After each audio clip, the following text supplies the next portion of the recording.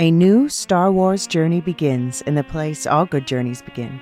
At, well, the beginning. This Star Wars Day, I'm excited to introduce the new Star Wars Canon Timeline podcast, where we will piece together the complete story of that galaxy far, far away, in timeline order, from the dawn of the Jedi through the great unknown following the sequel trilogy. This is a podcast for both Star Wars superfans and complete newbies. Listen to the short intro episode now to hear how it works and what to expect over the coming weeks as we set the stage for the new television series The Acolyte, which we will be covering with weekly breakdowns.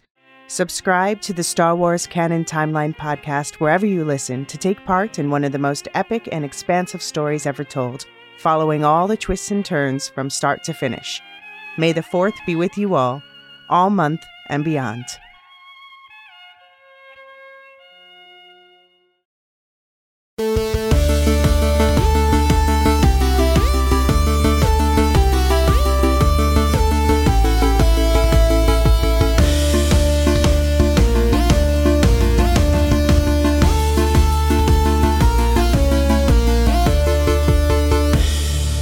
Welcome to the Star Wars Film Fest, where the Lorehounds, your guides to a galaxy far, far away. I'm David. And I'm John, and this is our coverage of the 1999 film Star Wars Episode 1, The Phantom Menace. In this podcast, we're going to be discussing the movie's production details, plot, impact on the Star Wars universe, followed by some listener feedback. Be sure to stick around to the end of the podcast for programming notes about our podcasting schedule for the rest of June and a peek at our coverage in July. A quick housekeeping note: for early and ad-free access to every episode and exclusive content, visit us on patreon.com/thelorehounds. If you're enjoying our content and want to give us a leg up, leave us a review and or rating on Apple Podcasts. Ratings and reviews help people find our podcast, even in the outer rim. Also, stick around to the end of the podcast and we'll have some updates about our Patreon. We love to respond to your questions, thoughts, and fan theories on air, so send us feedback for the next movie we're covering. Send emails to starwars@thelorehounds.com or head to our website, and there you can either use the voicemail feature or the contact form. You can also post a message on our Discord server, and we'll include some of those conversations as well. Link to the server in the show notes below. David, we've done a lot of Star Wars at this point. We have, and we've got more coming. Yep. So we started with Andor. I think that hooked us both back into the universe. It gave me, yes, it revived my hope that something within the Star Wars IP universe could actually be enjoyable again. Well, something I was entertained by. I was very entertained by it. Yeah. So you were an original trilogy boy. You were of that generation. 77, lined up around the block, had the action figures and the comics and all that stuff. Very cool. And my dad showed me the original trilogy, but I grew up with the prequels, so I think I have a little bit more nostalgia for them than you, though I still recognize their flaws that we'll discuss today. Yes. But yeah, I think both of us have sort of rekindled our love for the Star Wars universe. And so we discussed in one of the Mandalorian episodes, wouldn't it be fun to go through the movies now that we're high on Star Wars, go through all the movies in chronological order and just sort of see where we're at with them, see where they fit into the broader Star Wars picture. And I think some of our fans were poking us with sharp-pointed sticks as well, saying, hey, you guys should do this. And I think not only did Andor light the fire, but The Mandalorian was feeding a lot of kindling into that fire, a lot of burnable material. And so, I was I bounced off the animated series a couple of times, just because I didn't have any guides or understanding to what was being seen. But now that they're bringing the animated series into the live action and we're getting all of this stuff mixing, I think it's, for me, I'm really interested in going back and doing this chronology so that I can understand better what we're going to be seeing in the future when we go into Ahsoka or back to the Acolyte or all of these things. And this canon of films is really important, no matter the personal enjoyment or the pluses or minuses of the plot, how they worked out, any of that kind of stuff. There's just important material in these, and I'm really looking forward to sifting out and finding those nuggets and then having that appreciation for the deeper lore. Very cool. I think that's a great way to frame it. Yeah. So now that you've watched the movie, David, and you watched it live on our Discord server, which we're doing these screenings every month thanks to you as the projectionist. We're going to be doing a screening every month of one of these Star Wars films, as well as our Patreon selected Second Breakfast film. That's every month and exclusively for patrons, but it should be a fun time. You know, we're there having text chats in the Discord chat. Mm-hmm. And you just watched this for the first time in how long? Years and years and years. I can't remember the last time I actually watched it. Okay. And what were your thoughts? It was an interesting experience this time because I had like I was, just contextualizing, I feel like I have this analytical framework where I can use that to carry myself through when there are difficult parts of the film, from just a structural filmmaking basic, put some characters on screen with some plots and make it make sense and have it be entertaining and not weirdly racist or oddly inappropriate, or that's okay, we can call it out. Yeah, exactly. All of these things. So I was able to ride easy through it, pay attention to some of the interesting parts, things that I had forgotten, start to see some of the origins of certain things. It certainly is a dated film visually, compared to what we have now. I mean, it is what it was. They redid, the original 77 movie a number of times, whatnot. Okay, that's all fine. I'm not too worried about that stuff. So I really did have to put on my historian goggles or archaeology goggles, whatever, however you want to phrase that, and then just deal with the film from that standpoint.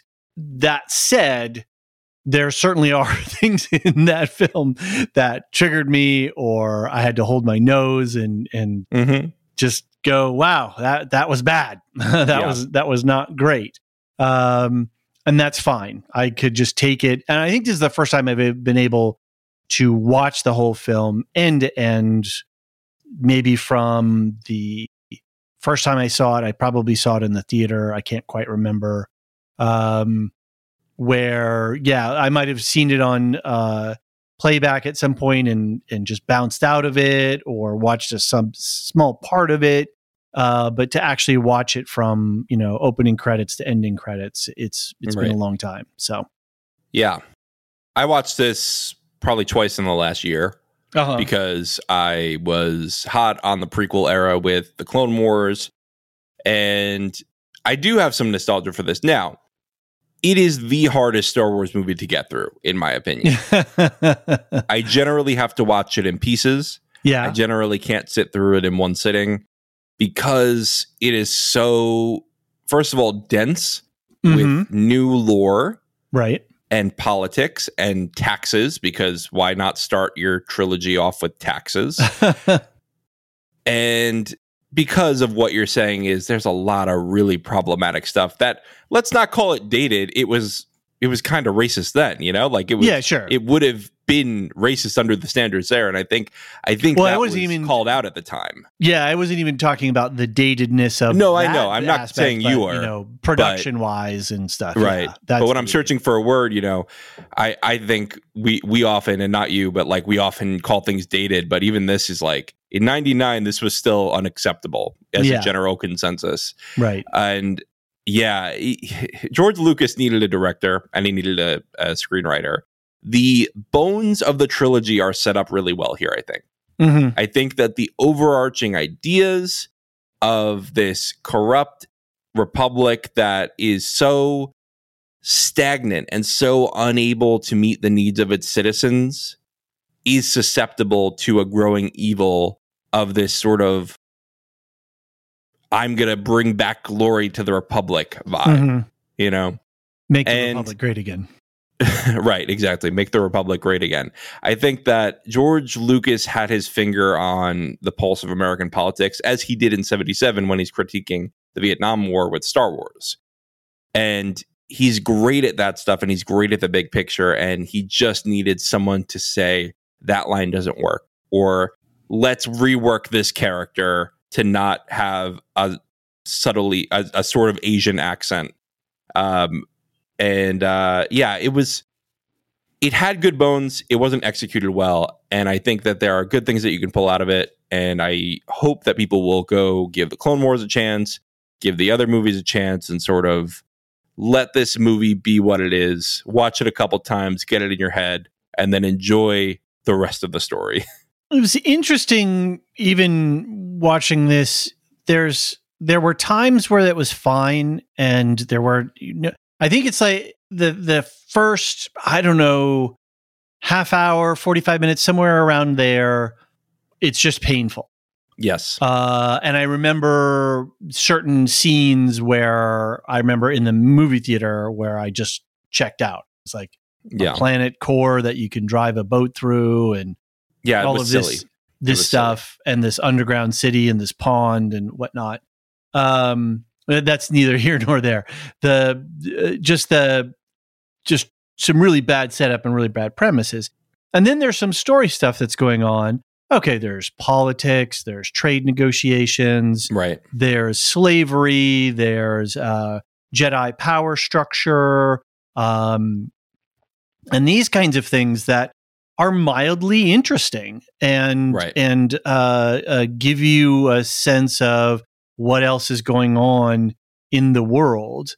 And then it gets bad again, when they're doing the droid battle army. So I think if you chop the beginning and the end off of this, there's a passable storyline in yes, there is. And the world building itself is incredible. Mm-hmm. Yeah. There's so much density that is being presented here.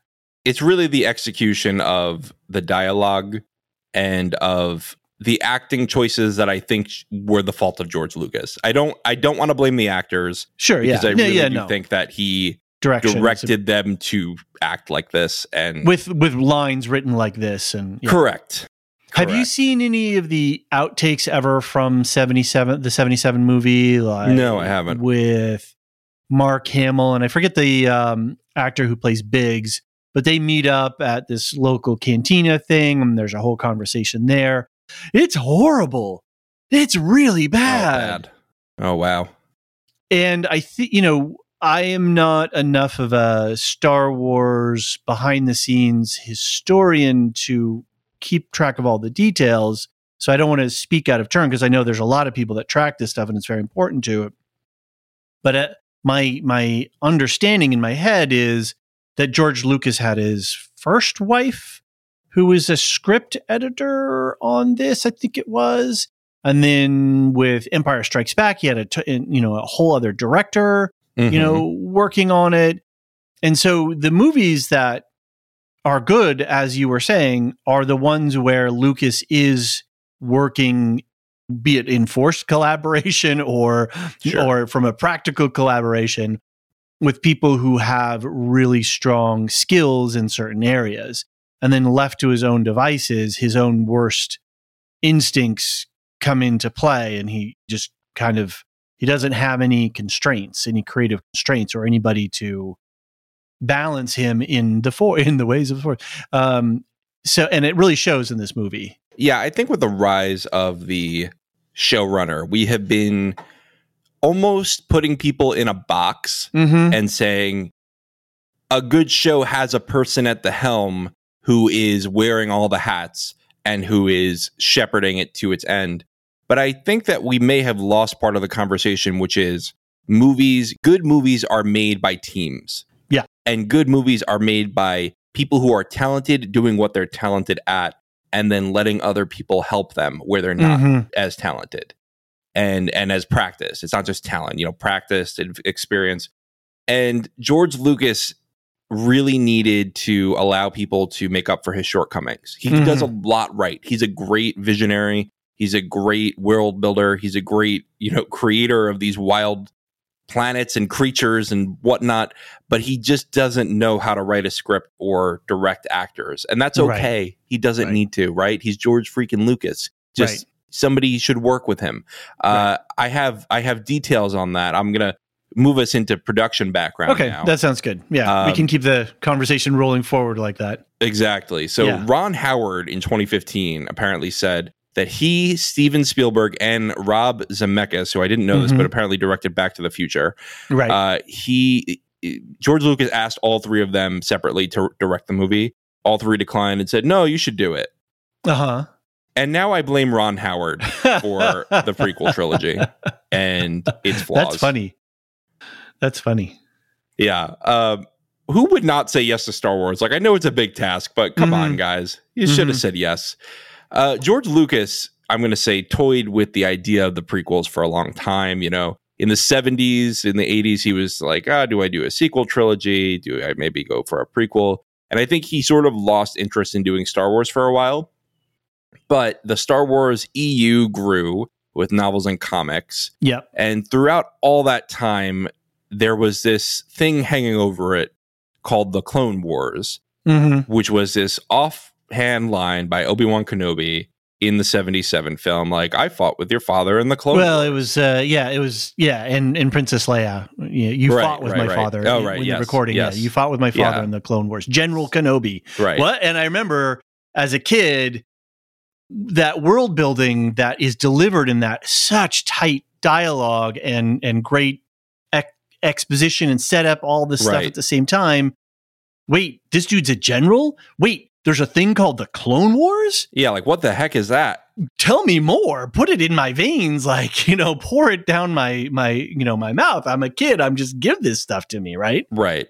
Yeah. So I think the idea was, let's tell all the stories in between and maybe after the original trilogy, but let's leave it to George to tell the story of the Clone Wars, because that was his idea. That's his vision. He might, go do that era eventually. And so I think people just sort of left that alone, right? And so that was what this is becoming, is George Lucas finally decides to tell the story that Obi-Wan and Leia reference in the original trilogy. And I think that's a pretty cool idea. I think people wanted to know, and are you happy you found out? But correct me if I'm wrong. Isn't it also some of the case that he wanted to explore this iconic bad guy character? Yeah. Who is so synonymous is not what I'm trying to drive at. Identifiable, and has become such a critical part of common culture. I am your father. Yeah. All these things. Boom. Right. Like we have such intimate connection when you bring those sounds or those words forth in a conversation. Sure. Yeah. And to then tell the origin story of that guy is also a very potent thing. Yeah, it is. So, and the idea of how Anakin's love and his overabundance of love led to his downfall. That's an interesting story. That is a really interesting story. The fear of loss of love. The fear of loss of love. All of it. I mean, I'm just saying the whole thing. I'm just using that's the question. Exactly. If he never had to fear the consequences of his love, would he ever have gone to the dark side? Great questions for a filmmaker to be asking. Exactly. Really fascinating, deep stuff to dig into. Yeah. So, yeah, thematically, it's great. Yep. Yeah. Yep. And I think Obi-Wan was actually originally going to be the protagonist. I think he shifted that over time to focus on Anakin because that question is so interesting. Right. I wonder if it would have been better to focus on Obi-Wan, though, and have Anakin have a little bit less screen time to keep him a little more mysterious. I don't know. Yeah, it's hard to say. It's hard. It's so, because we have so much in front of us already about Phantom Menace. So it's exactly hard to restructure that story in that way. So in the 1990s, George Lucas says, all right, CGI technology is where I want it to be to do what I need to do. And he really pushes CGI to its limits. There was stuff that they had to invent some lenses or something, like whole processes. Yeah. And they have the first fully CGI generated character, Jar Jar Binks, who was originally, and was always played by Ahmed Best, but he was originally a suit with Ahmed Best in it. Okay. And they changed it partway through production to him being a CGI character. Jar Jar Binks, pro or con of the prequel series? Just to circle back, so I guess Roger Rabbit was before this. Okay. But that was so I don't know what the difference is in terms of the animation versus the CGI. So that's I don't know. I think maybe it's was that hand drawn? Is that what it is? That's a good question. That's something I'm not quite sure because that's something that's happened for a while, is drawing over a live action film. I'm sure some of our faithful listeners would like to send in some feedback on this question of who framed Roger Rabbit versus CGI Jar Jar Binks. I'm sure the answers are out there on the internet. So that said, back to your question with Jar Jar Binks.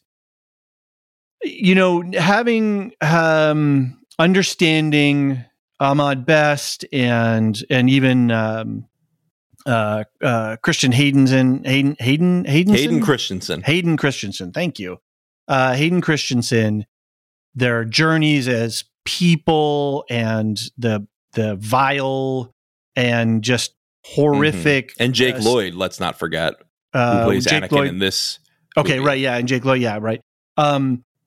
Just all that vile, toxic, I don't even call it fandom, just that toxicity.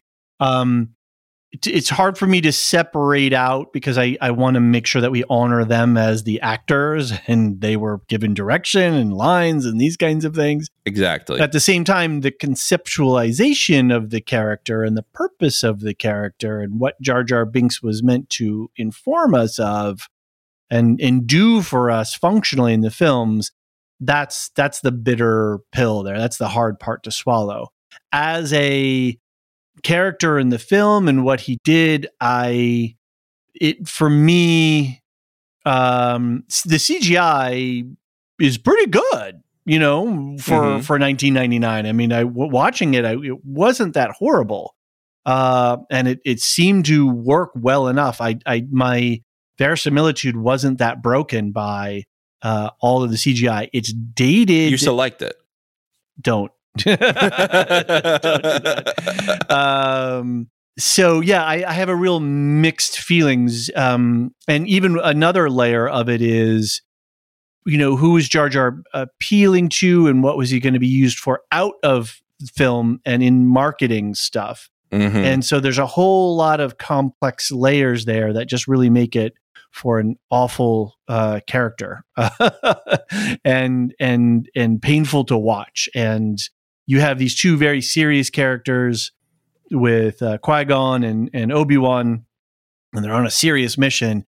And then you have this floppy-eared, lanky character just being entirely ridiculous.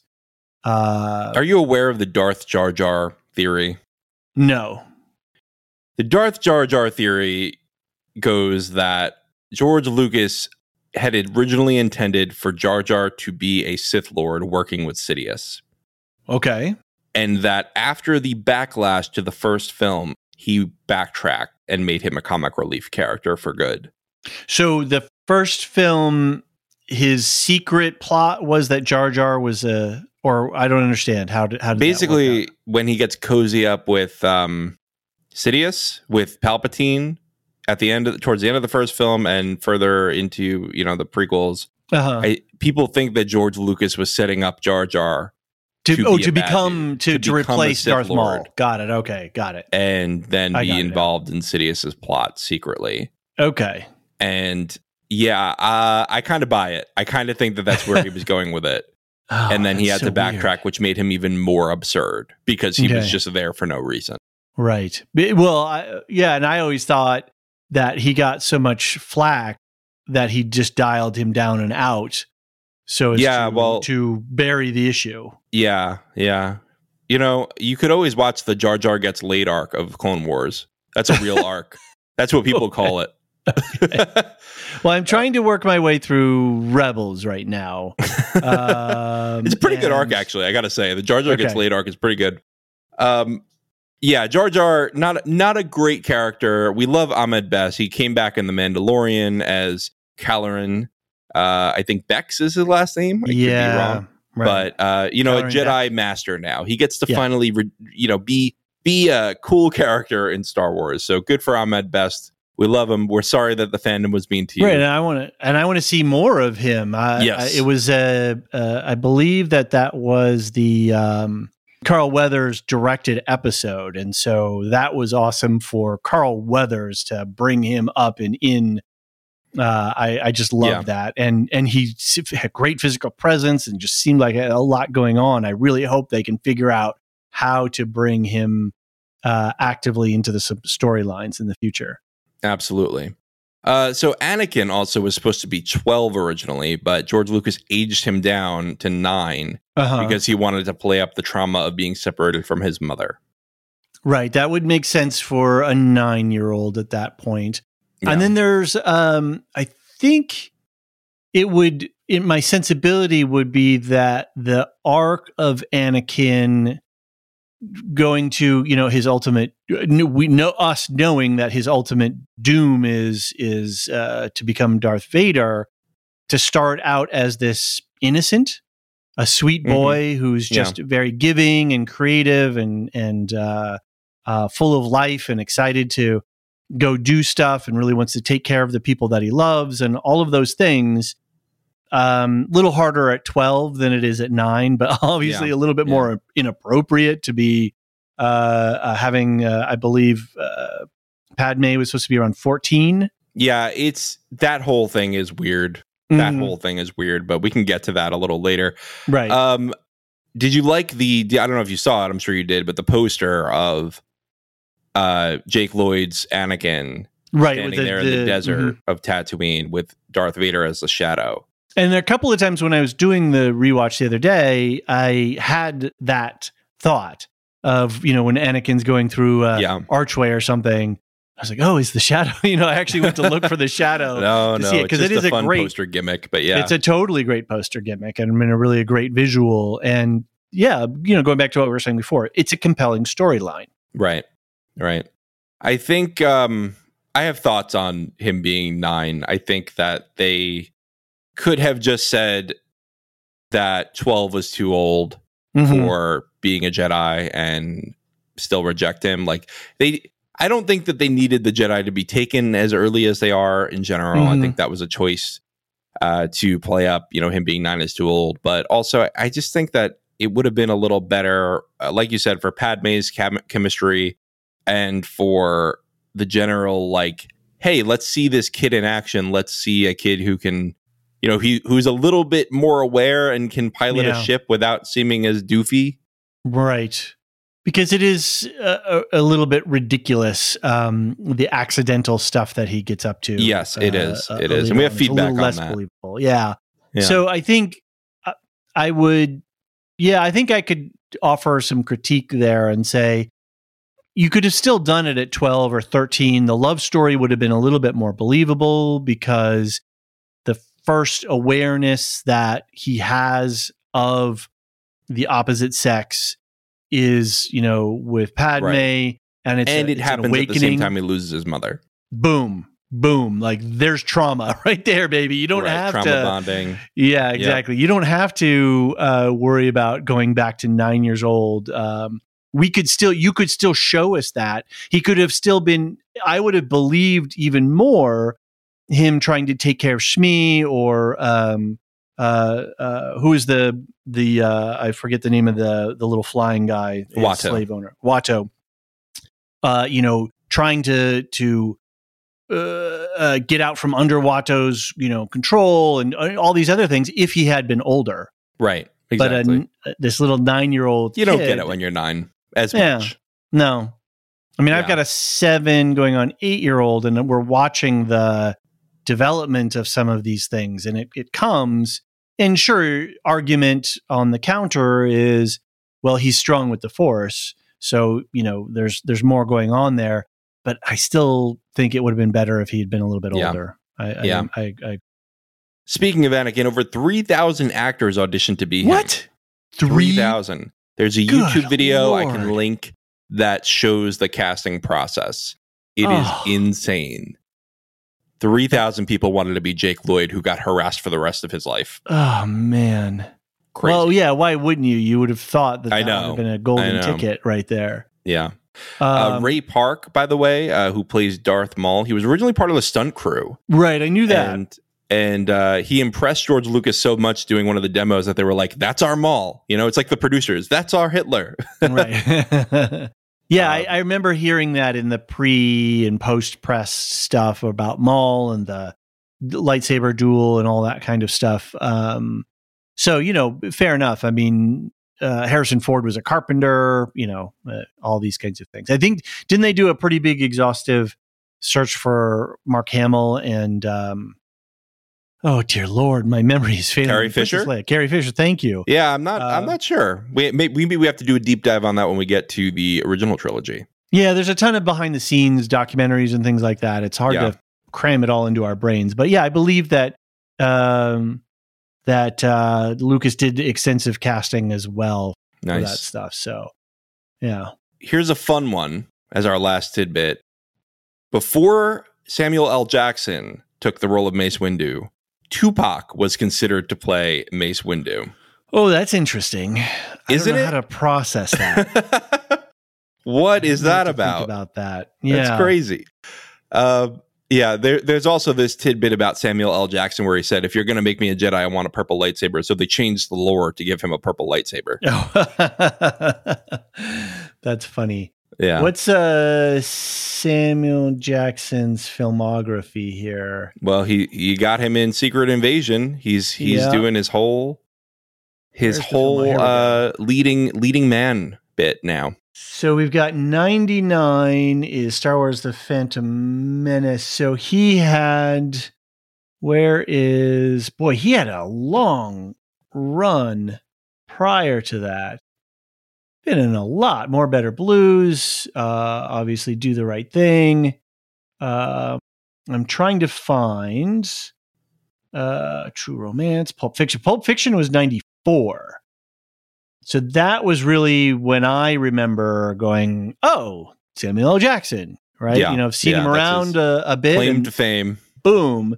And so, yeah, he's really on a high coming out of 94 into 99. So, yeah. Yep.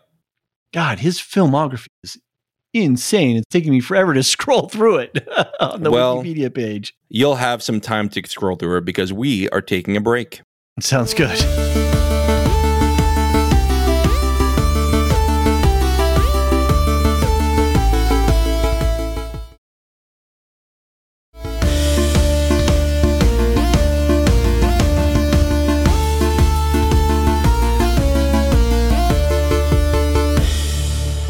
And we're back.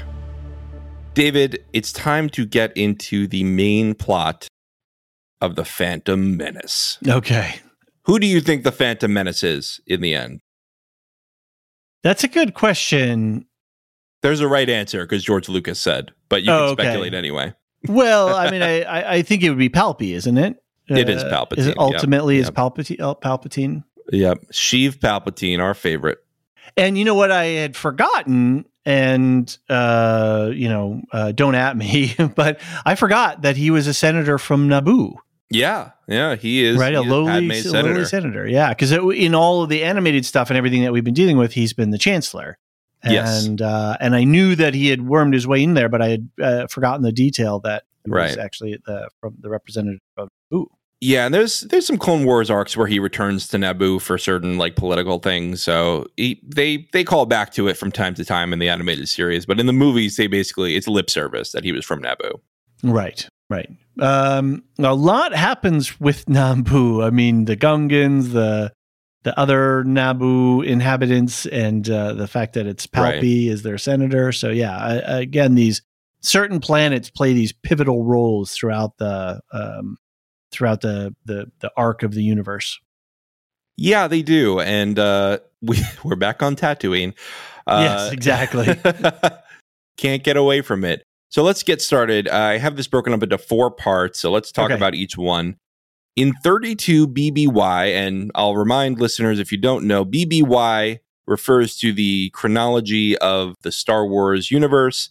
It stands for before the Battle of Yavin. The Battle of Yavin is the battle where the Death Star blows up in A New Hope, in the original Star Wars movie. So here we are 32 years before the original trilogy within the universe. They built the Death Star really fast. They sure did.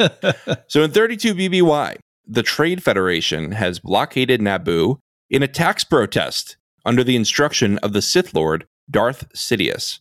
Two Jedi, Qui-Gon Jinn and his apprentice, Obi-Wan Kenobi, unsuccessfully attempt to broker a resolution. Jar Jar Binks, a Gungan, helps the Jedi tunnel through the planet's core and reach Queen Amidala. Escaping the Trade Federation's battle droid army on Naboo, the group's ship is damaged, leaving them stranded on Tatooine. Yeah, tough. A lot there, tough, huh? Yes, a lot there, and really tough part of the movie to watch.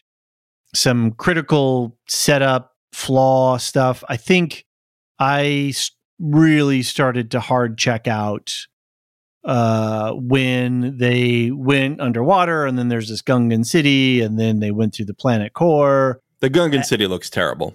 And just the fact that this pond leads to this massively massive, deep underground ocean place, it just doesn't make sense. I mean, I know we have starfighters flying around in vacuum like they're dogfighting over the shores of England in World War II. Okay, fine. We can have some suspension of disbelief here, but it really just broke me very quickly when I was in the theater. And I from the trade representative accents going, wait, did they just sound like we think that they sounded? Yes, oh my Lord. Yes, they are Asian stereotypes. And yes. It went hard down from there. One thing I still don't understand is why I understand that Palpy's organizing a crisis so that he can manufacture the vote of no confidence so that he can step in. This is all his big plan. Mm-hmm. But what was it about Naboo that the Trade Federation, what was the value of Naboo? What were they exporting or trading why was it a place that they could do this? Why, or would want to do this? What was the strategic advantage? Good question. I'm not totally sure, but I'll speculate, and people will tell me that I'm wrong. But that's fine. And the whole internet of people to tell you if you're right or you're wrong. I know. Usually they don't tell you if you're right. They usually tell you if you're wrong. I know. But that's okay. Feel free. Write in StarWars@theLorehounds.com or go to our Discord server. But anyway, I think this is a tax protest in the sense that I think they're trying to get people to pay more taxes to them. Instead of the Republic, that might be. I don't know. You know what? I'm gonna cut all this. I don't want to speculate here. Okay. This is over. Yeah, I don't know. Maybe someone can write in with some of the details of why exactly they needed Naboo. I'm not totally sure. I know that a lot of it is Sidious is directing them, right? Mm-hmm. Yeah, and we know that's fine. I can totally buy the setup and he's trying to create an inciting incident so that he can trigger this no confidence vote. Yeah, that's all cool. I get all that, and I don't have to have an answer for why the Trade Federation was, but it was just a head scratcher. Yeah, the Trade Federation throughout the Clone Wars, I think almost through the whole thing, tries to maintain this we're part of the Republic and not the Separatists, but we're funding the Separatists and they have our battle droids, and it's a really don't look over here, we're not doing anything kind of organization. And I think at this point Sidious is already working with Dooku to form the Separatists and getting the Trade Federation to start testing out this droid army, getting them to start attacking one of the leaders in the Senate, because Naboo is, a very strong leading planet in the Senate. Right. Mm-hmm. I think that this is him just sort of fomenting disorder, fomenting distrust with the government, and starting to sow divisions between the Trade Federation and the Republic. Sure. Yeah. And that all tracks in terms of the grand plot. So right. Yeah. And there is a lot of world building, a lot of universal setup stuff that is very important later on in these horribly written scenes. Yeah. Right? It's very the idea that here's this huge galactic federation, and these guys are saying this thing, but then who they're accusing are denying it. Nobody really knows, so we need to send some eyes there to see it. So we send these Jedi. The galaxy's a big place, and to validate what's actually going on in the world, and sort of in a post-fact galaxy, we're not really doing that, but when they really are. Right. That's an interesting thing, just that shows you how big the galaxy is and how hard it is for people to understand what's at play. Yeah. And I know it comes later, but to see the Senate and see how big the Senate is, that's a real eye-opening moment. That and even on Tatooine, which we'll get to next, they can't even stop slavery where it's technically within the Republic. Like, this Republic is too big to function. I think that is made very clear very quickly. Right. And even the Empire later, you think about how hard it was for the Empire to find Luke in the Outer Rim. Mm-hmm. I mean, maybe they didn't know he existed, but still, or find Obi-Wan in the Outer Rim. I think really the point is this Republic, and no entity could rule a galaxy this big under, an iron fist. Yeah, very difficult. And that is implied in a lot of what goes on in these early scenes. Right. So, right. Another head scratcher for me was the Gungans versus the Naboo, the other Naboo residents. I don't know, what do we call them? Nabooans? Nabooans. That these two species are living on this planet. That always seemed to me to be a strange setup. Naboolians. I just looked it up. Perfect. Yeah. So apparently the Naboolians, which I thought this was the case, but this confirms it on Wikipedia.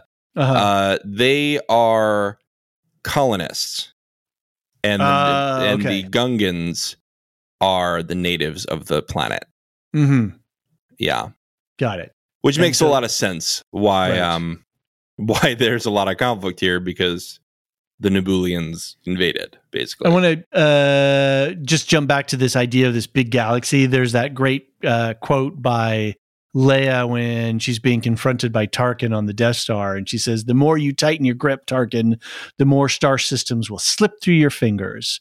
Yep. And this idea that it's a big place and it's really hard to govern, and the more you try to tighten down control, the looser things are going to occur. The harder it is going to be for you to do that. Right. Well, let's go to Tatooine before we get too far off track. Actually, you know what? I have one more question for you. What do you think of the design of Queen Amidala's dress? I was amazed during the rewatch how many costumes they went through and all of the different styles. It was funny to know that, she had her double, and so I was never fooled, or in the movie, they tried to do that. There's one scene even later where she walks out in this one crazy big dress and then turns around and then walks back off screen again. And that's the only time you see that costume. But the visuals were of her dress. That I think is a triumph. That is a great success. I love the makeup and the red little line on the lips and the big headdress. I think all of that stuff was fun and interesting. It just was it tonally in balance with the CGI nature of it? I don't know. It was, I mean, it's an iconic look, right? Yeah, I mean, people still harken back to that. Yeah. I just saw Natalie Portman just got asked, would you come back to Star Wars? She's like, yeah, nobody's calling. What a shame. Because I think Padme is a character who was done dirty. Doesn't she? And she has a bunch to do in the animated series, right? Yeah, she does. Yeah, she's heavily involved in the Clone Wars. She goes rogue a bunch of times. She's got to go do a weird former queen investigation, senator investigation into some crime organization or whatnot. Do we know where the visual inspiration of her big first dress is there, with the hair and the sort of the vertical pieces? Yeah, I don't know. But that's a good thing for somebody to write into for next time.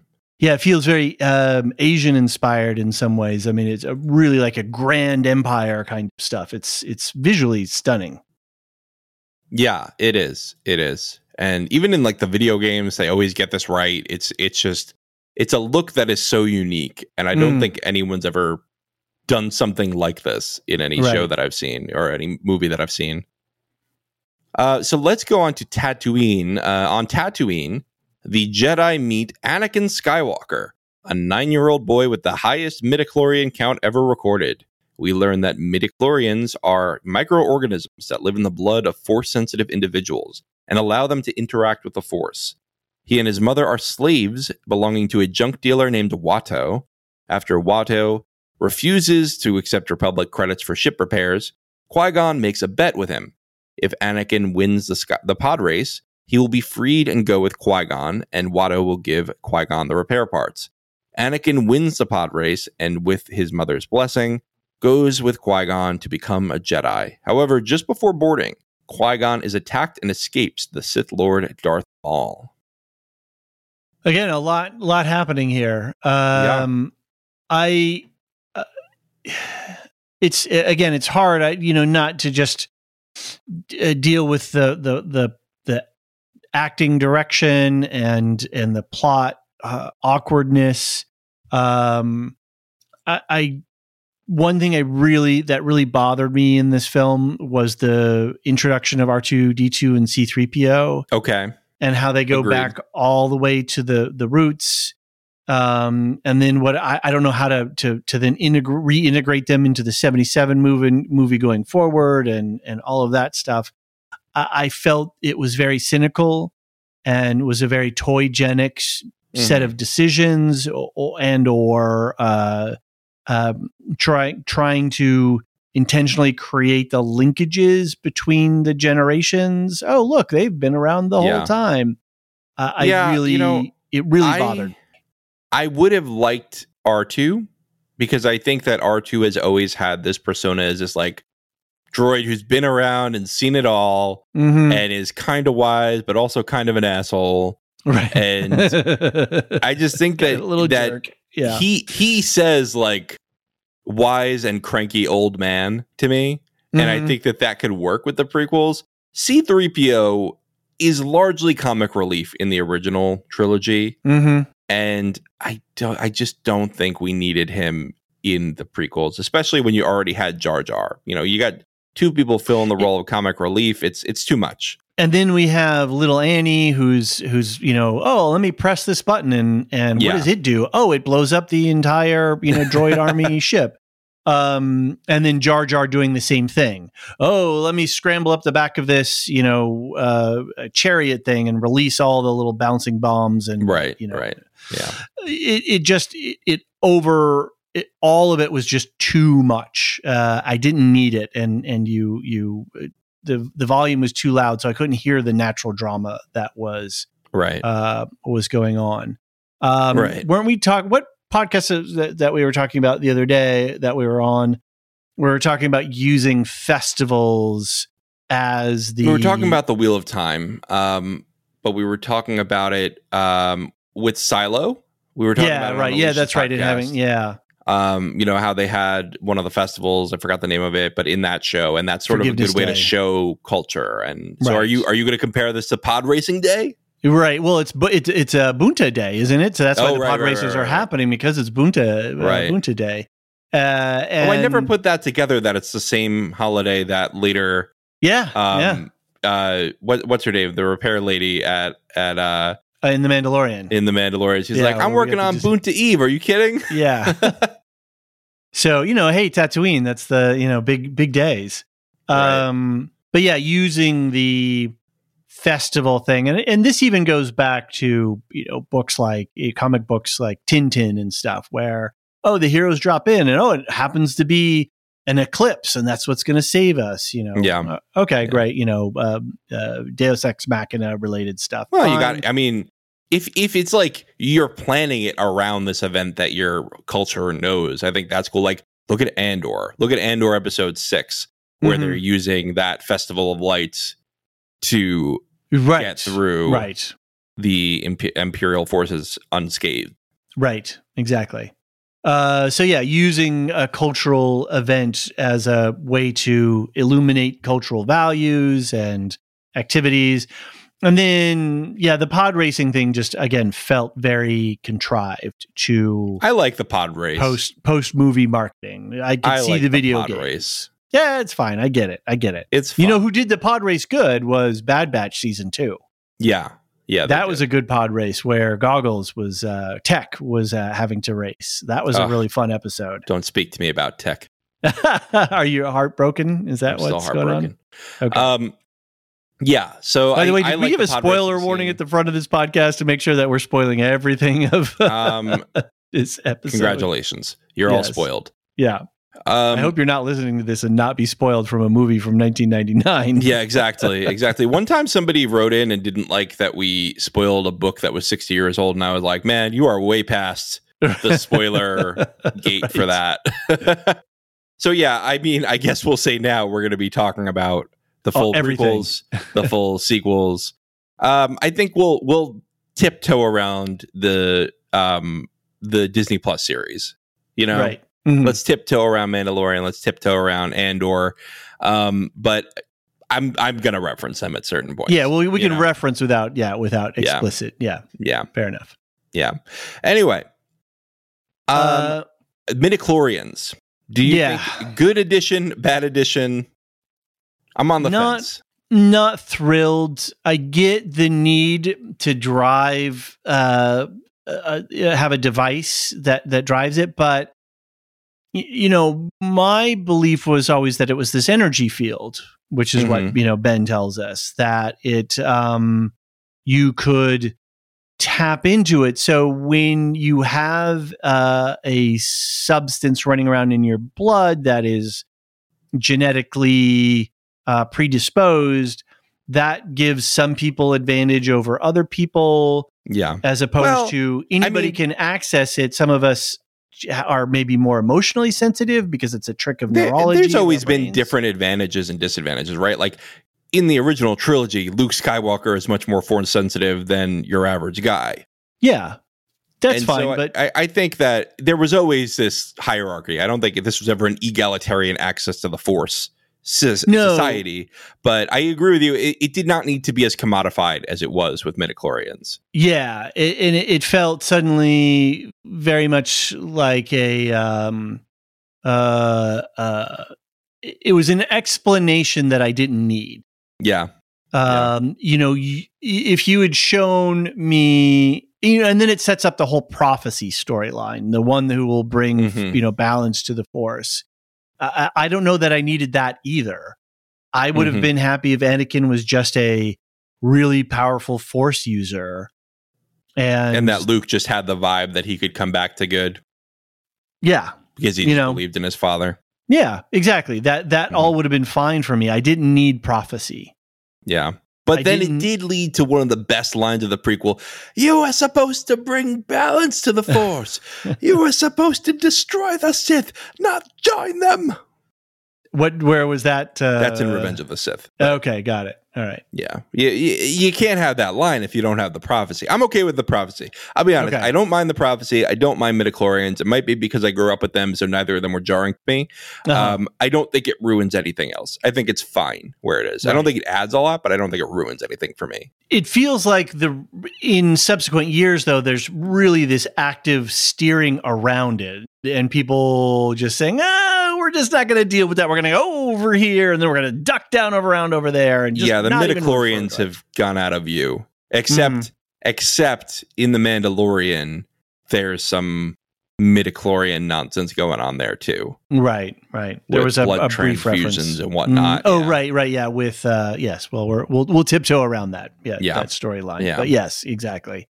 Yeah. And the way that they just popped it out. And you could test him, and he's high on the charts, and all of that stuff. That felt. Yeah, it just felt very. Cynical. There's other things that are cynical in this film. That was just something I didn't need. And I didn't, once it was given to me, I was like, I didn't want that. That's not something I actually needed. It could have been left mysterious, but now we have a biological. Oh, he's a B positive is his blood type, or whatever. He's got an extra spleen. Okay, that gives him more force powers. It cheapened the force for me in a way. I'm going to raise an ethical thing that was raised on the podcast A More Civilized Age, and I love the way they frame this of Qui-Gon Jinn, who, by the way, is one of my favorite Jedi. I think he most embodies what a Jedi should be out of the Jedi I've seen. Okay. Qui-Gon Jinn is all like, I can't force anyone to make peace, and I can't just take the ship parts by force.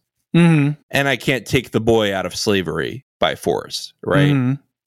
And yet, he first tries mind tricks on Watto. And then later... Got a note about this, yeah. He uses the force to tip the coin to make sure he gets Anakin. Mm-hmm. This guy has some rule bending in his ethics over here. What's the point of having this code of I'm not going to do it by force if you're just going to trick someone into giving you what you want anyway? He totally violates Anakin's medical privacy. He takes his blood without consent, and then he has it tested without his consent. He's out of control. I mean, it makes sense why the council's all like, you shouldn't be here, Qui-Gon. Right. They were really hostile. I know we're not quite there yet, but there was a lot of hostility there. Yeah, we should talk about Qui-Gon's status within the Jedi once we get there. But overall, what's your impression of Qui-Gon? Good guy, bad guy, good character? Yeah, good character. I think it really again goes to this larger character type that we've seen a lot. It's a kind of a Ned Stark, a kind of what was the king in Viserys? Viserys. That's right, with Paddy Constantine. Mm-hmm. Yeah. Right, well-meaning, rule-following, but oblivious to the realities. I think that's the point. Is I totally disagree with that take. I'll be honest with you. I think in what regard? Is very aware of the issues with the Jedi way. I think I think you put him in charge, Jedi are allowed to have families. I think Anakin would have been able to get his mother. I've never really thought deeply about Qui-Gon, so yeah, I think I may take your point on this on the pushback. Qui-Gon is the first Jedi in memory to figure out Force Ghost stuff, because he specifically challenges the idea that there's two versions of the Force, the living Force and the cosmic Force. And once you're in the cosmic Force, you can't be an individual. You're just particles, basically. You're Force particles. He challenges that idea and figures out how to retain his individuality while still being part of the cosmic Force. All because he's willing to challenge the Jedi teachings and say, okay, you might have been studying this for a few thousand years, but did you ever question if it was a complete idea, a complete understanding of the subject? And I think that Qui-Gon is the most Jedi of all Jedi. He helps someone because he thinks he should, not just because the Jedi tell him to. Right. Yeah, I mean, he does buck he does try to buck the council. He's trying to think practically and proactively around these things. I guess part of it too is, we only have him for 2/3 of the movie. Right. And then he's gone. And where else do we have him? And what other, in what other He'll stuff show up from time to time in the Clone Wars, but not much. I would assume in a lot of the books, he might be I don't know. around. I know I actually started a book where it's a prequel book. It's Obi-Wan as a teenager. Okay. Under Qui-Gon. And that's pretty good so far. I haven't finished it, but Qui-Gon has always been this sort of like mystic Jedi. I always think he's like the mystic version of the Jedi. He shows up in the Mortis arc, which is the most mystic of all Star Wars, I would say. If you want to like let go of midichlorians and just be like the Force is a vibe, go watch the Mortis arc.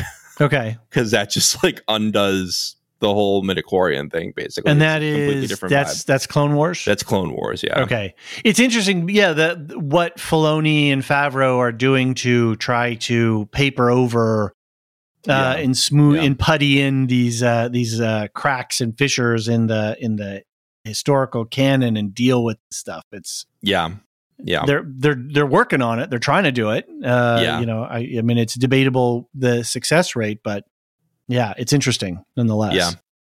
All right, let's move on to Coruscant, where we meet Senator Palpatine of Naboo and learn that Padme was Queen Amidala the whole time. Whoa. Padme calls a vote of no confidence for Chancellor Valorum, allowing Palpatine to become Chancellor. The Jedi Council does not want Anakin trained because of his age and vulnerability to the dark side. The Jedi, Anakin, Padme, and Jar Jar all return to Naboo. So this is really where there's a passable movie inside of this thing, as I was talking about before. The political machinations, the politics of the council. It does heat up once you get to Coruscant. Yeah, and it's interesting. And there's layers here. Chancellor Valorum, how Palpatine. We see the Senate, and we see the Senate in operation.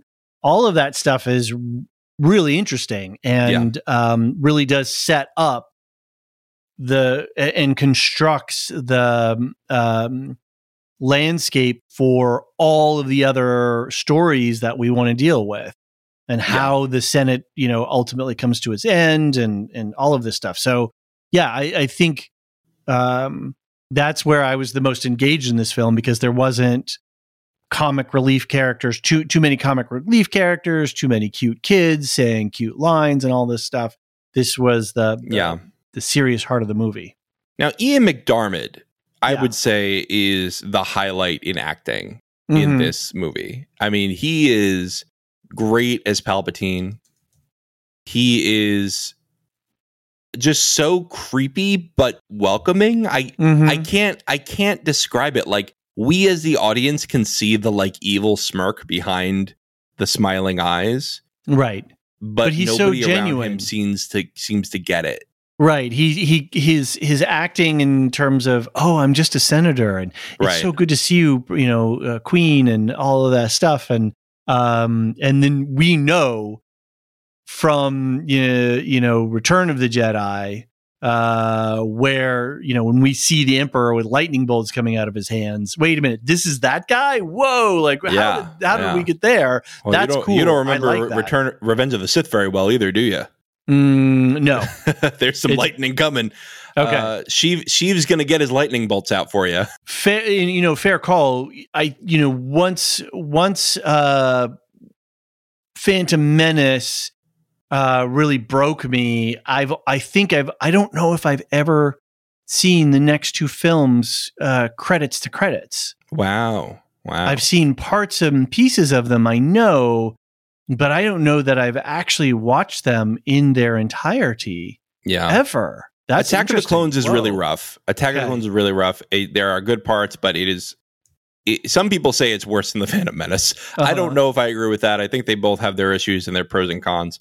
But is that the one where they're in the grassy fields? Yes. I want to just love you, and he's got the braid. Absolutely, and all it is. Okay, right. But I think Revenge of the Sith is a genuinely good movie with a few issues.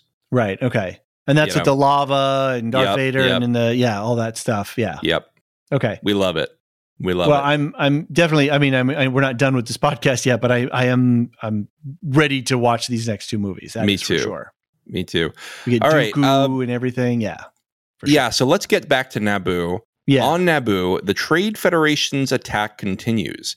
Padme wins the trust of the Gungans and leads them to battle. Anakin is told to hide in a starfighter, but ends up autopiloting it and shooting down the Federation's droid control ship. Qui-Gon and Obi-Wan have a duel of the fates with Darth Maul, in which Qui-Gon is mortally wounded and Obi-Wan defeats Maul by cutting him in half. After Qui-Gon makes Obi-Wan promise to train Anakin, the Council promotes him to Jedi Knight and allows him to do so. They reflect on the presence of another Sith Lord, as they are always too. Mm-hmm.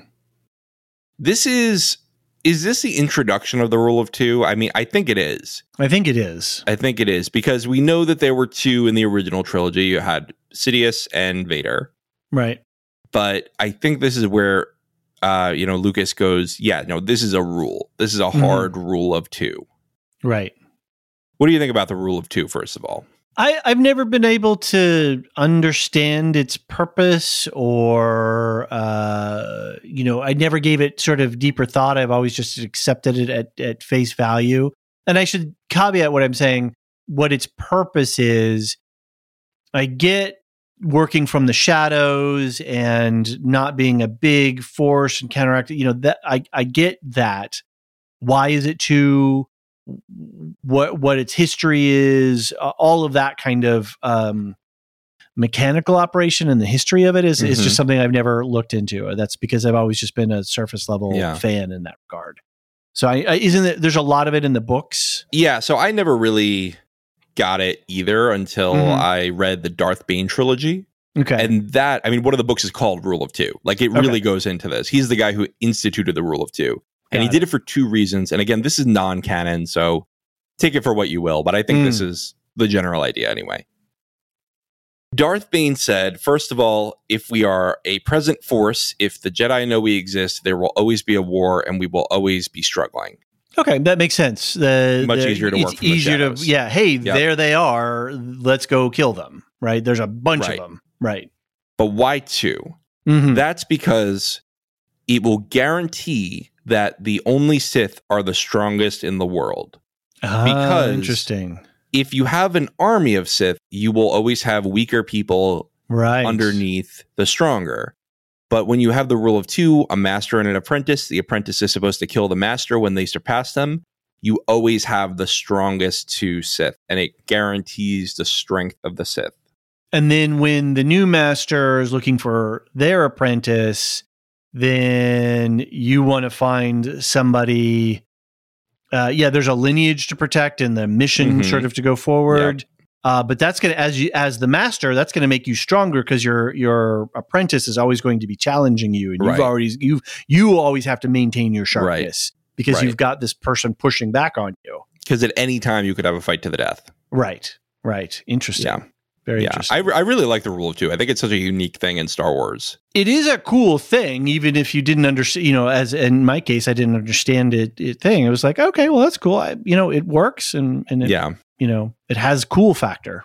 Yeah. Yeah, it does. Now the Jedi don't know that Darth Sidious has already violated the rule of two by, first of all, taking an apprentice before his master was dead. We know that Plagueis was alive. I don't remember the exact overlap, but there's some overlap with Plagueis being alive while Sidious has an apprentice.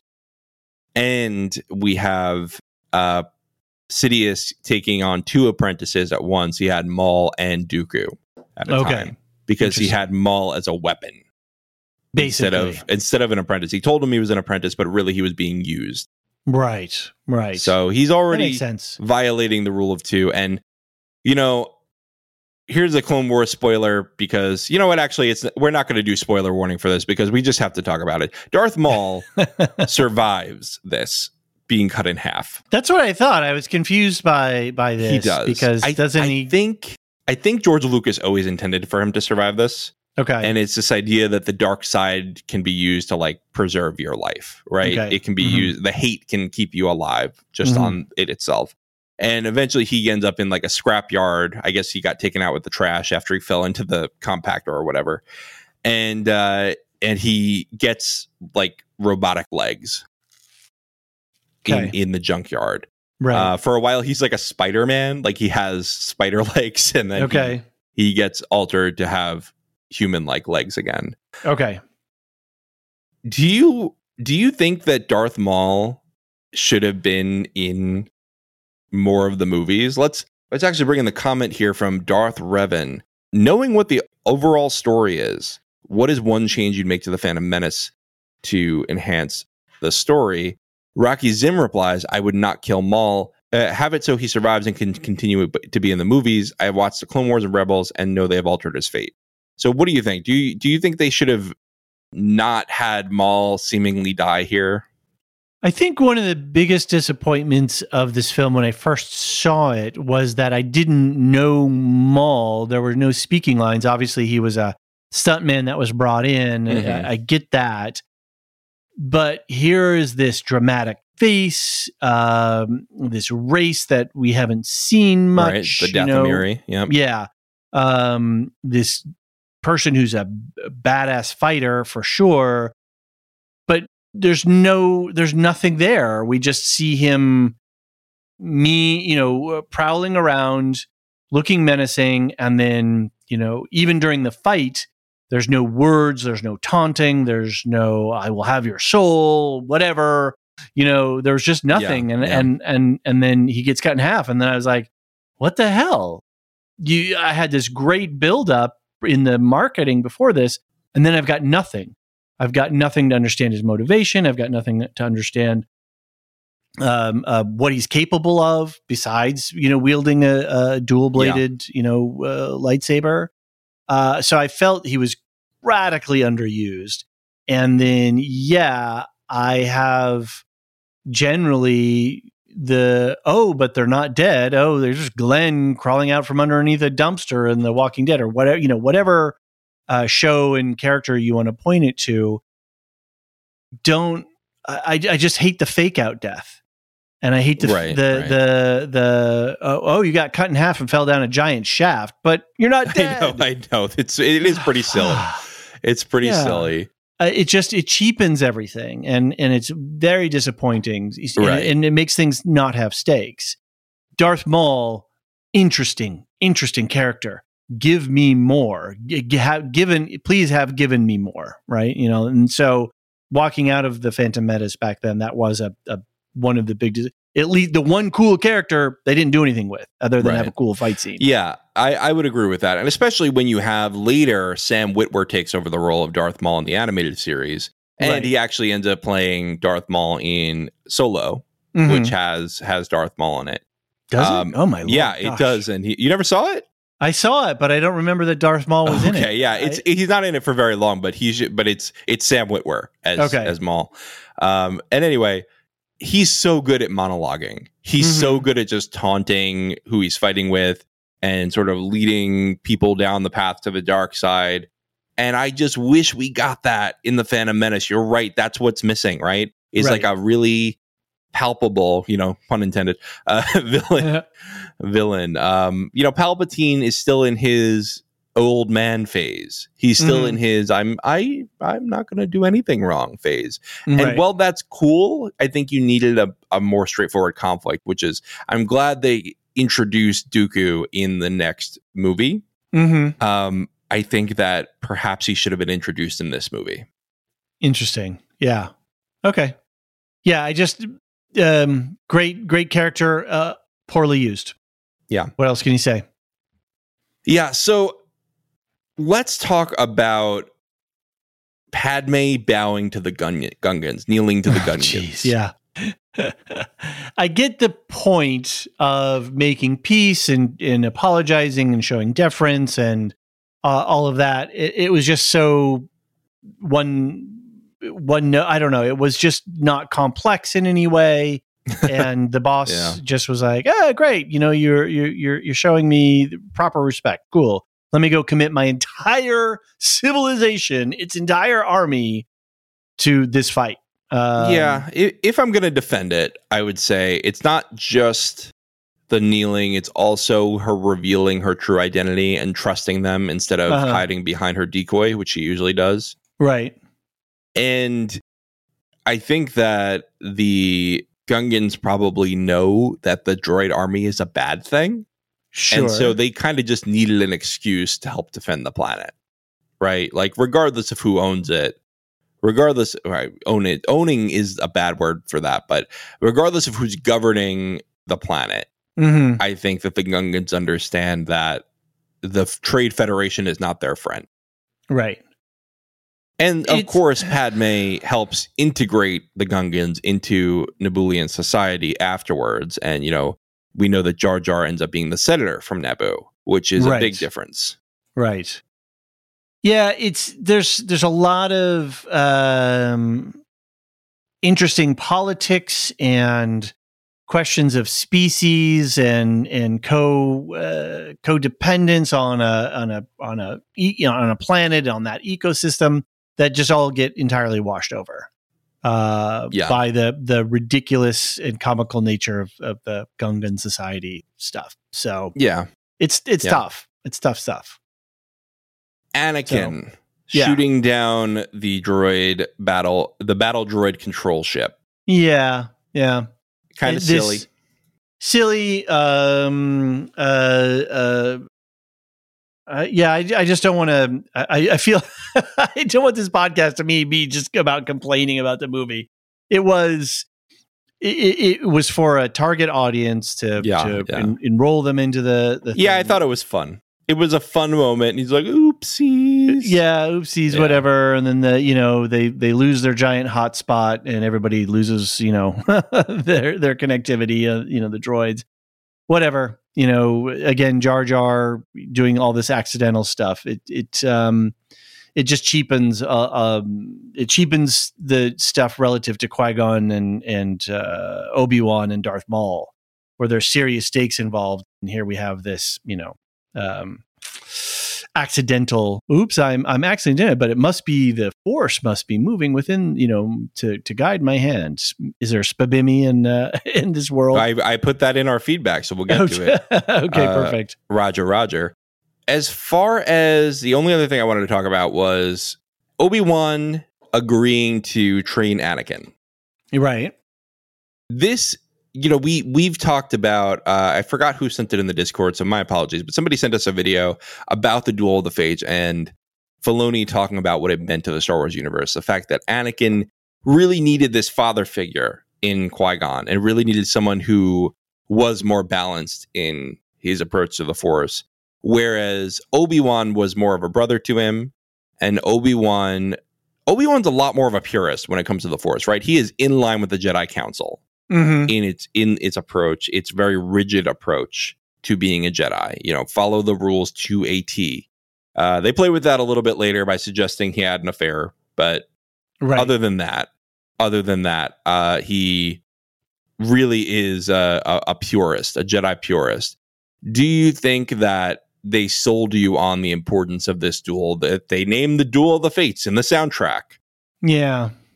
I don't understand. Yeah, I don't know.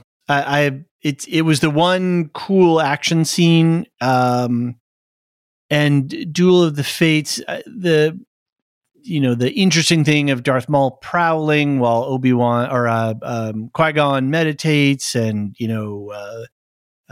Obi-Wan trapped back and anxious, and then he has to avenge his master. So it sets up a bunch of character moments that for me just don't ever end up being played out properly or having enough room to breathe. It was over, and then I've got a 9-year-old blowing up a droid ship, right? So tonally it was out of balance with everything else in this movie. I like this part. I'll be the counterpoint here. I liked this because I think that they really sold me even the first time I watched it. Maybe because I was probably 10. But anyway, even the first time I watched it, this is a kid who is already on a learning curve because he's starting late. And now he has a brand new Jedi Knight teaching him how to be a Jedi, who is really not prepared and has shown himself to be really young and still needing guidance throughout this movie. And that's what I thought interesting was in that setup moment of seeing Obi-Wan back there, waiting for the field, the force field things to open up. He's pacing and as antsy as Darth Maul is, where Qui-Gon is chill, meditate, center myself, control my emotions so that I can be clear-eyed in the fight. Obi-Wan is not clear-eyed in the fight. Right. He is anxious and motivated by emotion. And that ultimately plays out, doesn't it? In the relationship with Anakin, in Anakin's training, right? Yeah. Well, let's see where Obi-Wan is when we next see him in Attack of the Clones, where we jump forward a number of years. Question: have we really talked about the Jedi Council much? And then let's talk about it a little bit. That very famous line of fear is the path to the dark side. Fear leads to anger. Anger leads to hate. Hate leads to suffering. Yeah, I think that's right as far as this universe goes. This is it's. I think we've talked about in another one of our podcasts, but I can't remember which one, about how it is easier to feel anger than grief. And so Anakin is already predisposed to be angry and then to hate and then to cause suffering because he's lost his mother at such a young age. Right. Because he's lost contact with her. It's still not clear why Qui-Gon couldn't have come back with some gold or the equivalent and gotten Shmi right afterwards. Mm-hmm. I know. I know Watto doesn't accept Republic credits, but what an asshole for not going back and getting. I guess the point is. Yeah, they could have quickly turned around. The Naboo, they could have got some money from them. And I got to hit the ATM, Annie, and then we'll go back and get your mom. Yeah, like real quick, right? You're the most powerful force. If you're going to use mind control, if you're going to try mind control, what's the matter of just going in there with a couple of blasters, regardless of a couple of treasures of, a couple of cases of treasure? Yeah, I believe the canon reason that they didn't get Shmi is that, I guess, Padme eventually goes back to get Shmi free, and Shmi was already married off to her new husband. Okay. So she didn't want to go at that point. Okay. I don't know how true that can be. Right. Because that's not really supported much. I can only go with what they tell me in the movies. I don't want people to go, George Lucas says this, right? Making up a bunch of headcanon for, right. Too much of the world.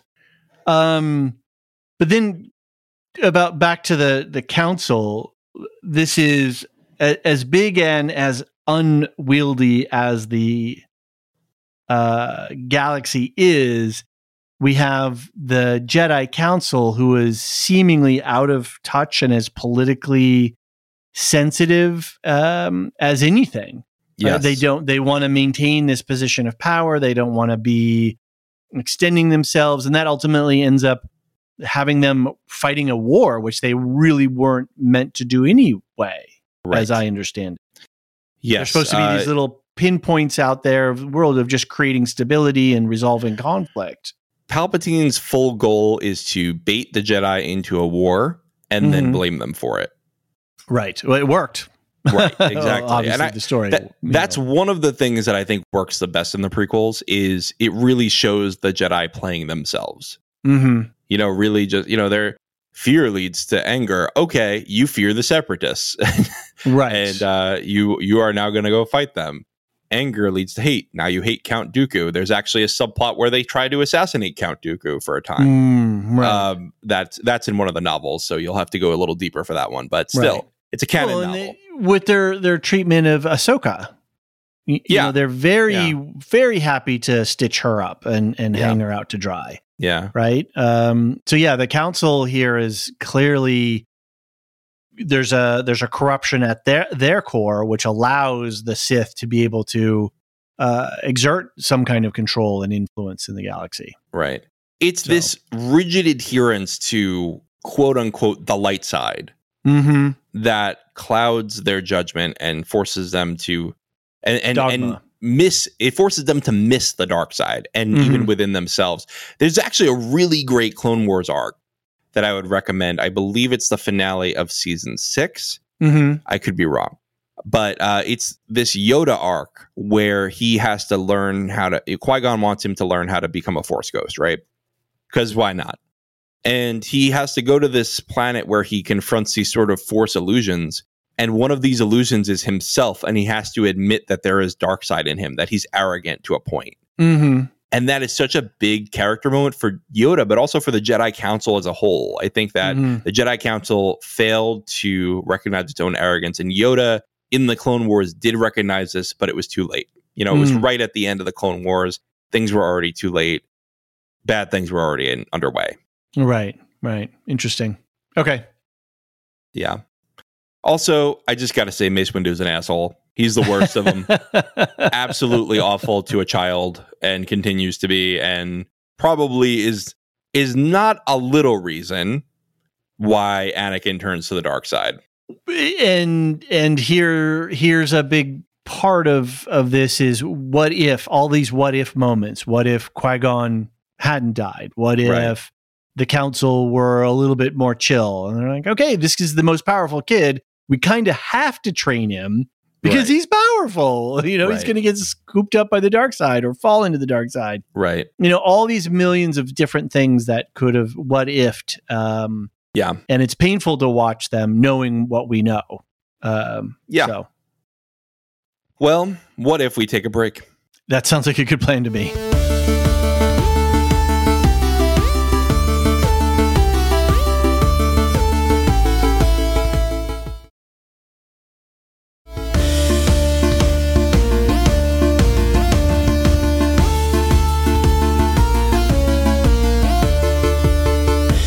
And we're back.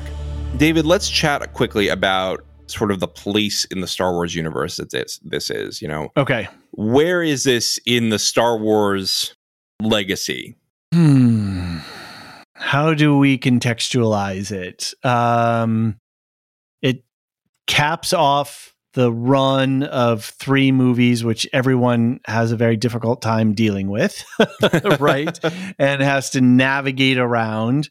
It certainly sets up Lucas for the Disney sale, right? The purchase by the Star Wars franchise, Disney. Oh, the fandom bullied him out of his own franchise. Let's just be honest about it. Well, because of these 3 movies, right? Sure, but and this is the start of his demise. I still wish George Lucas were involved in Star Wars still. I'll be honest. I really like George Lucas. I think he had his faults, but I think after the prequels, I think he knew more of his weaknesses. Okay.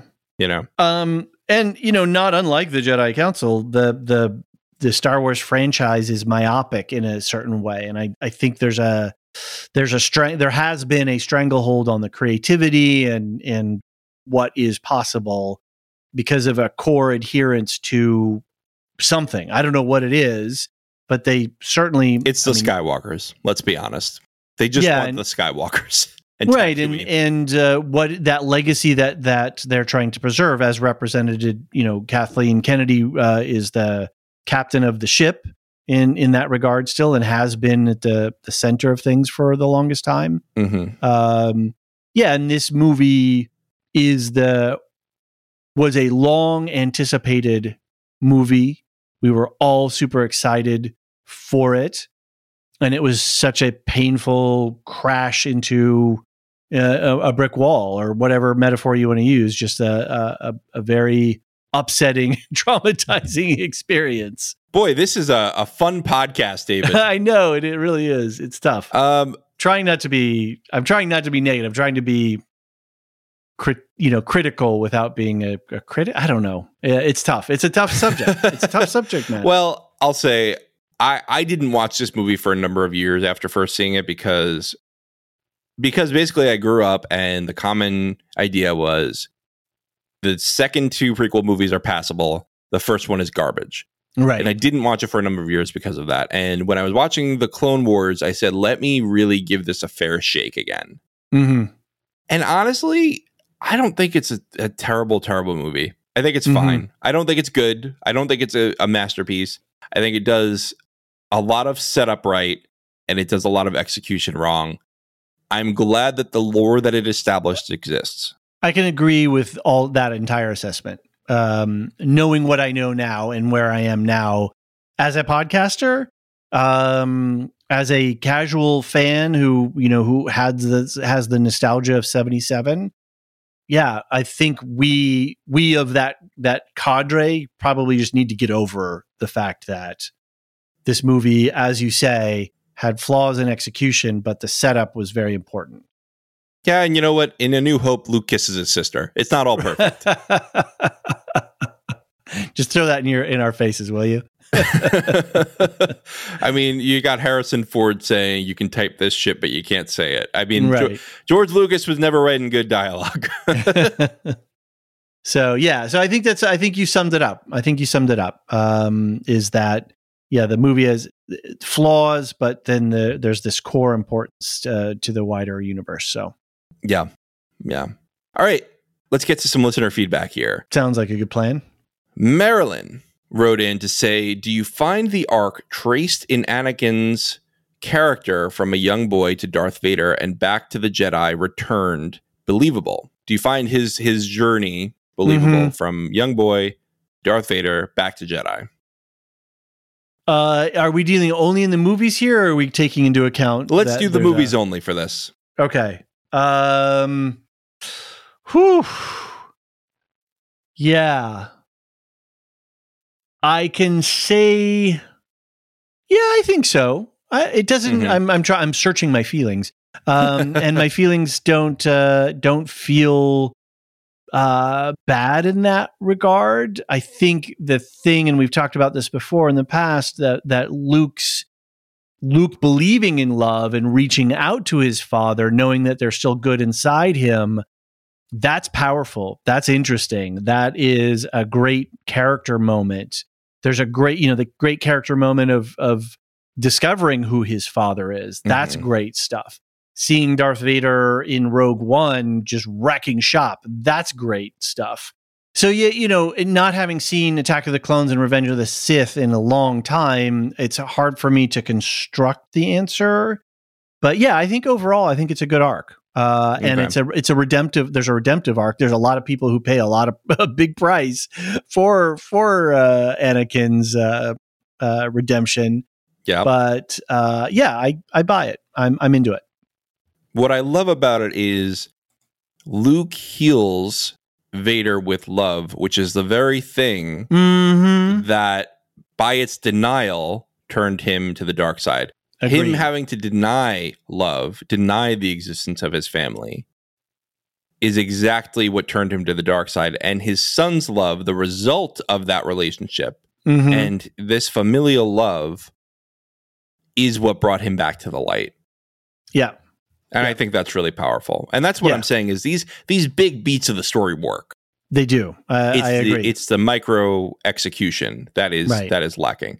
And I think it gets better over the trilogy. So let's hope that we enjoy it more on the next run. Yeah. The idea that this immaculately conceived child who has this overabundance of love, then it's soured because of this stricture and this dogmatic teaching of the Jedi, sets him up. Yeah, that's all really great stuff. All really interesting. So yeah. Alicia writes in. We got the whole Lorehounds family writing in. But Alicia writes in and says, one thing I'm sure you're going to talk about anyway. How has watching the Clone Wars changed the way you view even this film? Set earlier in the timeline, but with the same characters. You've watched some of the Clone Wars, a little bit of it, David. A little bit, yeah. And then I've been trying to get in on the Rebels stuff. I think this is where, when we talk about our decision as podcasters to say, okay, let's go Star Wars. There's interesting content right now, good shows that are fun to talk about and interesting to talk about. Let me, as the fan that I have been, let me go explore this world a little bit more. Yeah. Having the animated shows as a resource really helped me watch this film now and contextualize it and enjoy it in a new way. In these major beats, as we're talking about, what's the good of this movie is this bigger setup stuff. And so having the animated stories as that resource to help me, they're definitely in conversation with each other. I've watched the whole Clone Wars. I loved it. There were some not great moments either. Let's not pretend the Clone Wars are perfect, but I think that it really did expand the characters, especially the Anakin Padme relationship, quite a lot. There's actually some troubling things that happen in the Anakin Padme relationship at certain times. I think that Anakin shows signs of possessiveness and even kind of abusive tactics, which I do think adds a layer to this relationship. I do think that deepens this idea that this wasn't a coin flip. This wasn't him just flipping to the dark side. This was a journey to the dark side over a number of years. And that is what really makes this work better for me, is watching these moments of darkness, watching Anakin choose to force choke someone in the Clone Wars, when he needs to know where. I think he does that for when he's interrogating people on where Ahsoka is. These temptations of the dark side that he just gives into a little bit more slowly, and then eventually it just tips. It's sort of like the water overflowed rather than somebody flipped a switch on. Right. And I think that's what the Clone Wars did for me. It made that arc feel more gradual, made the relationship between Padme and Anakin feel more genuine. And it got Jar Jar laid. So, we love that. And we love what that did for his character arc. One thing that I am disappointed for is Hayden Christensen recently came out and said nobody asked him to play Anakin in the Clone Wars. And he probably would have. So yeah, I wish he had. I like Matt Lanter. I think he did a great job in the Clone Wars, but it would have been nice to have a uniform voice for Anakin going. Right. And I know that in some of the foreign language dubs, they do have the same actor for film and animated Anakin, and I'm jealous. Well, let's get to Darth Revan. We already used his question before, but we didn't really answer. We just used Rocky Zim's reply. So here's his question again. Knowing what the overall story is, what is one change you'd make to the Phantom Menace to better enhance the story? David? We talked about it before. Make Anakin a bit older. I think that's right. I think that's the biggest change. Because then remove the Jar Jar. love story, that's another one. Well, yeah. If we're going to make small changes, you still needed a Gungan interface, somebody to translate that relationship. That said, I think if Anakin had been a little bit older, 12, 13, and he suddenly sees Padme, he's like, oh, wait a minute. And then he's got his mom, and, there's that conflict, and I got to leave my mom because I'm going to go off with this woman that I'm suddenly in love with, and I've never realized that I've been in love with could have been in love with a woman before. That's interesting. Yeah. So I think that would have given me a lot more interest in the story, that aspect of the story. And I think that would have lifted up the whole film a little bit more. Yeah. I would also say do a better job of telling the Trade Federation origin story, because it is very hard to grasp when you first watch it. I understand it now because I watched 7 seasons of the Clone Wars, and I still don't fully understand it. I just understand it a little better. Right. And yeah, they really should have done a better job of telling that story. And also, don't use that accent, guys. Just don't use it. It's not good. Just it's problematic. Yeah.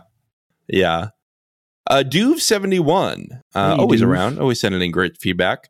My biggest question to pose is, was it the right narrative decision to start the story of Anakin as a small boy? We got a lot of common thoughts here. Well, here we go. Yeah, I remember really bumping up against the oops line during the climactic scene battle where Anakin accidentally fires a torpedo inside the droid control ship.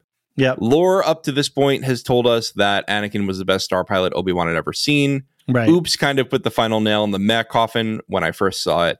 Even a young adolescent Anakin of 13, 14 years old would have been more believable. Discuss. I didn't read Duve's comment before my comment, so there we go. Take my word on it, I guess. Something else that made me think of it, Anakin treats 3PO like dirt. He's like, oh, sorry, I didn't finish you. Bye. Yeah. Sorry, I didn't put pants on you. I'm out. It's a kid forgetting about his toy, right? I mean, it's very common. Talk about droidism, how we treat our droids and droids' rights and all this stuff. It gets really treated like garbage. Yeah, Marilyn had a great reply to Duve, though. She writes, my recollection is that Lucas's key intention was in making the prequels was to explore how something as evil as Darth Vader had been, quote, created. Yeah. I think he wanted to show that everyone, however evil, had started off as a child, even a pure child.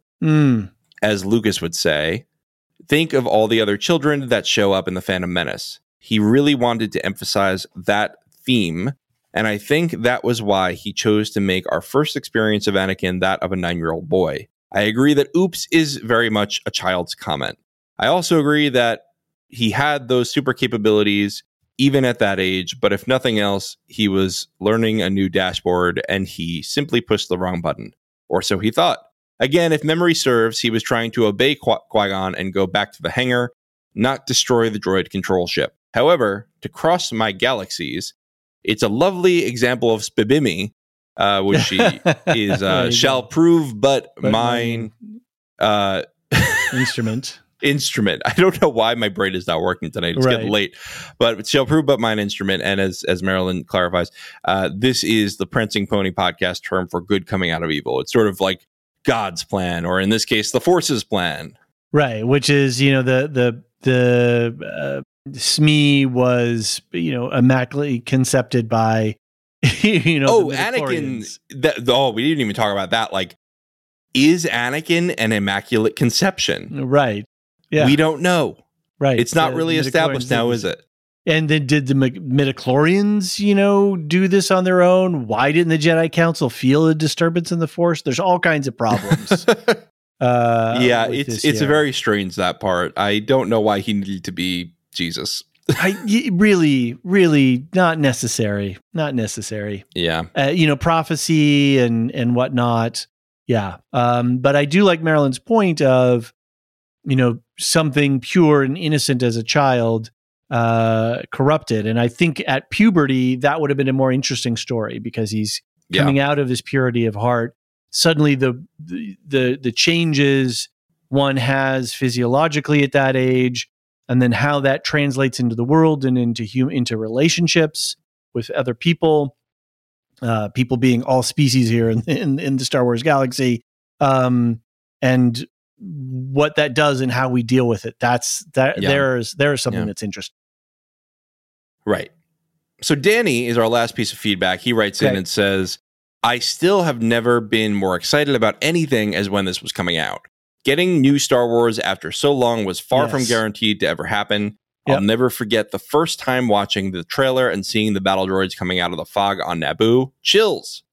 This represented the end of a lot of things for me. The last time I ever stood in line for hours to get movie tickets, the last time I collected every single action figure, etc. By the time Attack of the Clones came out, I was 23 and a dad.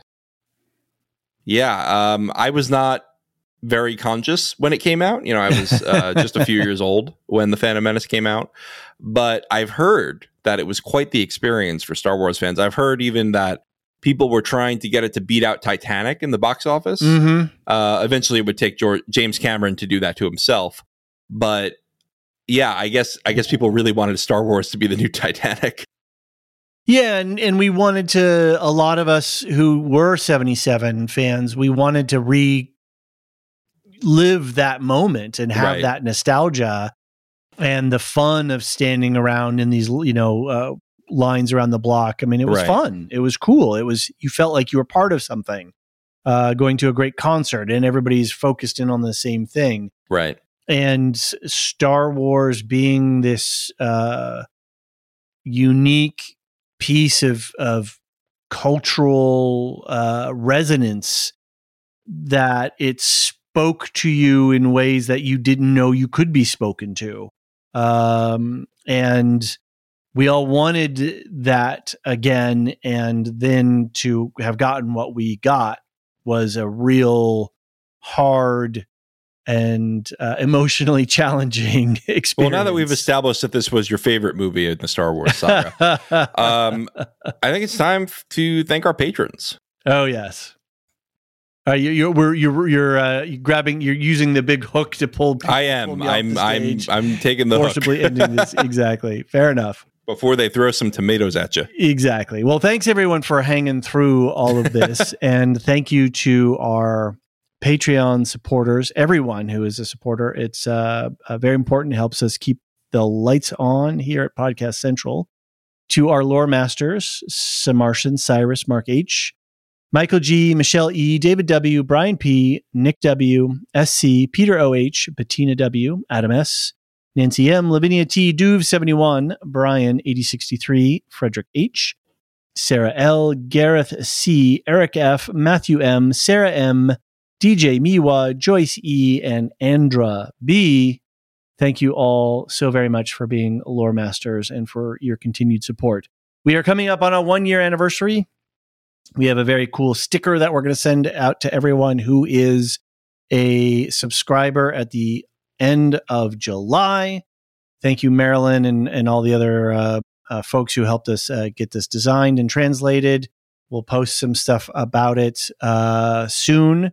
But we would love, if you've been thinking about being a Patreon supporter, we would love to have your support to break the 100 subscriber count in celebration for our 1 year anniversary of podcasting. So, John, programming notes for this month and next. What do you got? Well, we just dropped, at the time of this recording, our discussion of Mrs. Davis, the full series, the one season limited series. Just in from Discord on the Mrs. Davis channel, Eon says, "Great discussion, one of the best pods you've done." Oh, so, wow. High praise. Bravo. So thank you. Anyway, check that out, because apparently it's a hit. Yeah, I'm very happy. Yeah, that's me and Marilyn. And I think we had a great discussion. We talked primarily about the themes and about the influences of real life things. One of the things that Eon liked was the discussion of bridal mystics, which is a wild concept that Marilyn introduced me to. So hope everyone checks that out. You also just did a Spider-Man Across the Universe review with John and Alicia. So we've got our side projects now, you know. You've got your guys, I've got my guys, and we're doing it. Second Breakfast just dropped as well for patrons. That was a lot of fun. We did a lot of discussion in sort of the first half of the year in TV. We did Studio Ghibli's, I guess Ghibli. It's a matter of debate, but I think it's been settled, but I'm still going to say Ghibli. My Neighbor Totoro we talked about, and that was cool. If you want more Star Wars, we'll be talking about Visions Volume 2 later this month. And one more note, we have the Book Nook with Marilyn Arpukila. We're going to be talking about The Farthest Shore, the third book in the Earthsea cycle, later this month as well. So keep posted on that. On Alicia's feed on We'll Shift Dust, we have her coverage of Silo every week. She's covering the Apple TV Plus mystery box show that is really great. It just got renewed for season 2. The show is keeping me hooked every week. The world building is great. The production is great. The acting is incredible. We were also on her feed. If you want to hear our thoughts on it, you can check out the podcast that we did crossover with her if you want to hear our thoughts on Silo. So check that out in the show notes if you want more. And of course, you could always check the show notes for our Discord server if you want to keep chatting with us. David, it's been a pleasure talking Star Wars with you. Next month, we're going to be doing Attack of the Clones. Yes. Exciting. Yeah. Good stuff. Thanks, everyone, for listening. See you next month. The Lorehounds podcast is produced and published by The Lorehounds. You can send questions and feedback and voicemails at thelorehounds.com/contact. Get early and ad-free access to all Lorehounds podcasts at patreon.com/thelorehounds. And connect with us on Twitter at The Lorehounds. Any opinions stated are ours personally and do not reflect the opinion of or belong to any employers or other entities. Thanks for listening.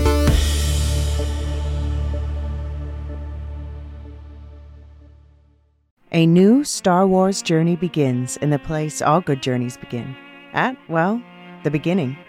This Star Wars Day, I'm excited to introduce the new Star Wars Canon Timeline podcast, where we will piece together the complete story of that galaxy far, far away, in timeline order, from the dawn of the Jedi through the great unknown following the sequel trilogy. This is a podcast for both Star Wars superfans and complete newbies. Listen to the short intro episode now to hear how it works and what to expect over the coming weeks as we set the stage for the new television series The Acolyte, which we will be covering with weekly breakdowns. Subscribe to the Star Wars Canon Timeline podcast wherever you listen to take part in one of the most epic and expansive stories ever told, following all the twists and turns from start to finish. May the 4th be with you all month and beyond.